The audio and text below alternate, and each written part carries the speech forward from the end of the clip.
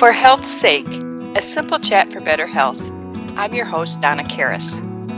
These podcasts are a publication of Amory Hospital and Clinic, Hudson Hospital and Clinic, Health Partners Clinic, Stillwater, Lakeview Hospital, and Westfields Hospital and Clinic. All are part of a nonprofit healthcare organization committed to enhancing community health.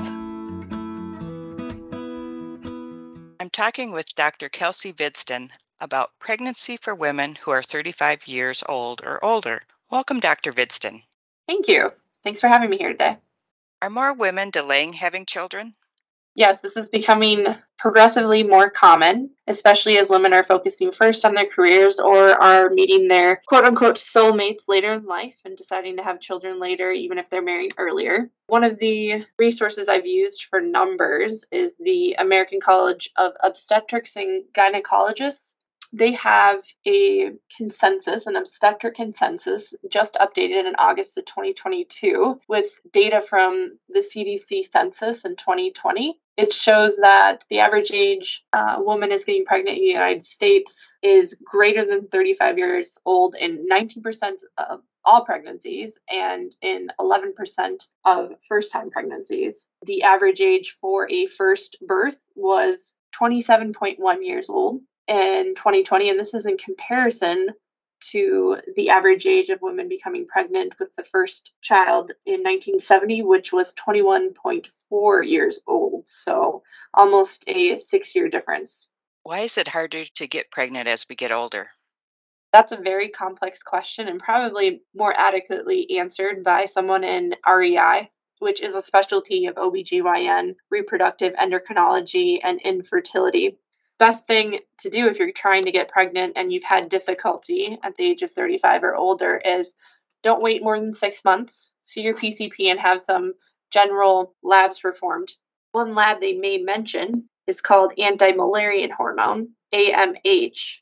And this hormone tells you if you're having difficulty becoming pregnant and you are diagnosed with infertility and seek artificially reproductive technology or in vitro fertilization, the AMH tells you how likely with this treatment you are able to have a pregnancy. So basically, once you are conceived, your eggs are slowly aging, and thus the reason that it's more difficult to become pregnant if we're only looking at the factor of the age of the eggs is as you get older, your eggs are less likely to be of the best quality. But this is something that REI definitely can answer better than I can. Why is it more common for older women to have multiple births? Because there is a greater risk of infertility or in general difficulty becoming pregnant. There is an increased risk for multiple gestation due to the increased use of ovulation induction, which is going to help you release eggs, as well as assisted reproductive technology, which would include possibly implanting 2 embryos instead of 1 due to the increased risk of a early miscarriage or fetal demise. You're increasing your odds of having that healthy baby with implanting more than 1 embryo. Are there any medical complications that are more likely to occur for women 35 and older? Yes, there are. And I'd like to start with talking about the medical comorbidities that are just more likely to be present at an age greater than 35. This includes obesity, diabetes, high blood pressure. So one of the keys when you're thinking about getting pregnant at an older age is just taking good care of yourself with eating a colorful diet that'll help you provide for veggies and getting all of your nutrients, as well as exercising 20 to 30 minutes, 3 to 5 times per week. And it doesn't have to be at a great intensity. It can just be walking. And then, of course, always getting enough sleep, which can be hard depending on what type of job you have. The medical conditions that we think of specifically related to pregnancy, the fetus, and giving birth to the infant, aside from the chronic medical disorders that I've talked about, obesity, high blood pressure, and diabetes, include higher risk for complications during pregnancy, such as gestational diabetes, preeclampsia, labor dystocia, which just means any type of problem with labor with the baby coming through the vaginal canal. And because of this increased risk of having problems with labor and increased risk of cesarean delivery.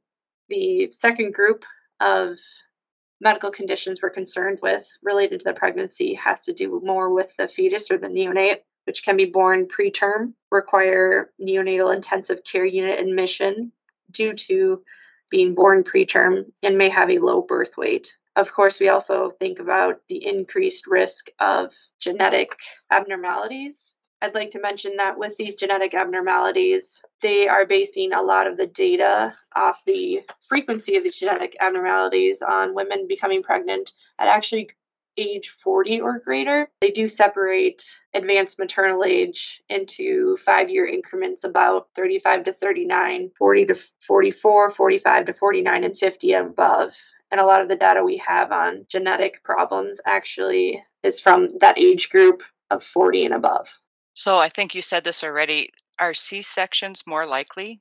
They are more likely just because there is a higher possibility of having a problem with labor. And there's a lot of things that can happen with labor. It could be that you're not dilating. It could be that the baby's not descending in the vaginal canal after you fully dilated to 10 centimeters. It could be that baby is malpositioned, and that's causing the baby to not descend or not help the cervix fully dilate to 10 centimeters. I think that's the majority of the labor dystocia problems that we would most likely discuss. If someone is over 35, do you plan on having a C-section with them, or is it more of a plan to have a vaginal birth, but something happens and you have a C-section? It is always best to try for a vaginal birth first, because a lot of these problems with labor, we won't know if it's going to be an issue with that particular pregnancy until we've had a trial of labor. You have to think about C-sections also and their risk. It is a major surgery. And if you are one of the patients at age 35 or older who have medical conditions such as obesity, diabetes, or high blood pressure, that can complicate the surgery. So no, we would not recommend C-section initially. I always recommend a trial of labor unless there is another indication for a C-section, such as preeclampsia that's worsening and labor is not progressing fast enough and you are unable to fully treat the blood pressure at the max dose of medications. Or if there is fetal distress, you may need to proceed with an emergency C-section to deliver the baby faster than you can if the mom is not ready to deliver at that time. Are there any risks for the baby for women 35 and older? Yes, as you age, you're going to have increased risk of genetic abnormalities. And that is why we actually recommend all women, not just 35 and older, have prenatal genetic screening.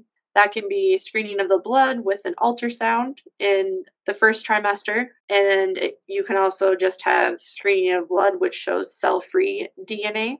If there is an abnormality on the screen, that's when you would progress to diagnostic testing. And that would be when you have a procedure that's removing some genetic material from either the amniotic fluid or part of the placenta called the chorionic villi. Some of this sounds really scary for a woman who's thinking about pregnancy after 35 years old. Is there any healthy choices that they can make before getting pregnant?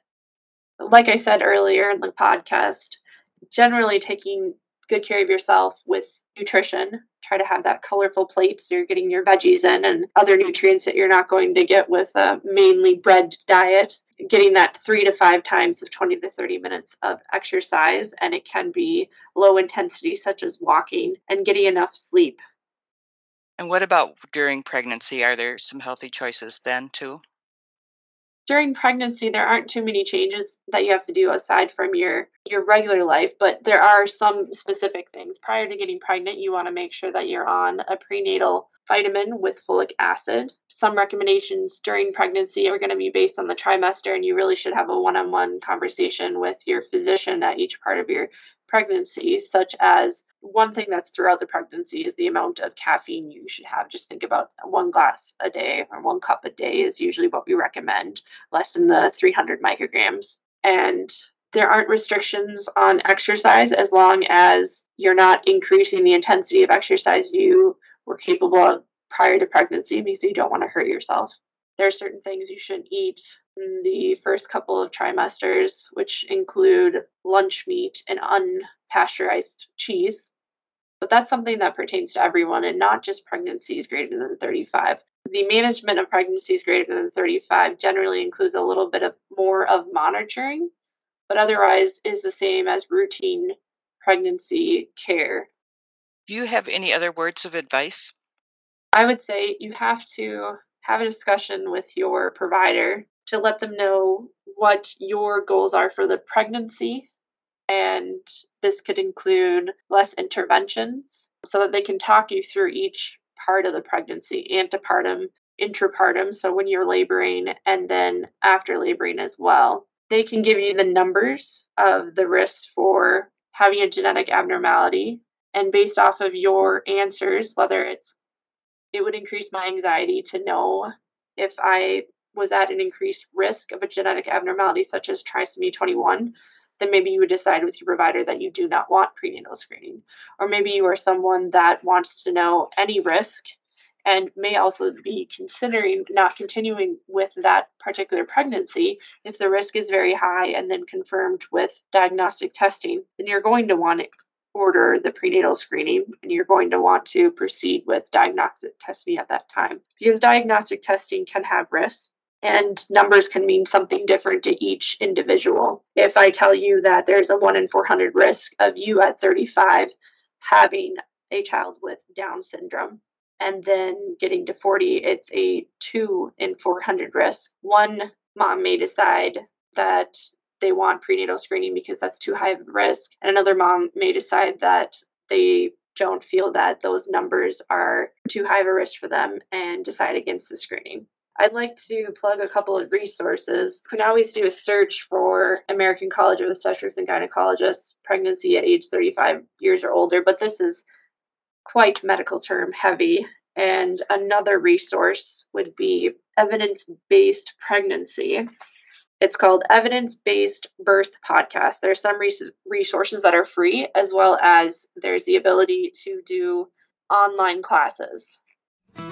This is great information. Thanks, Dr. Vidston. Thank you. Thanks for having me on the podcast today.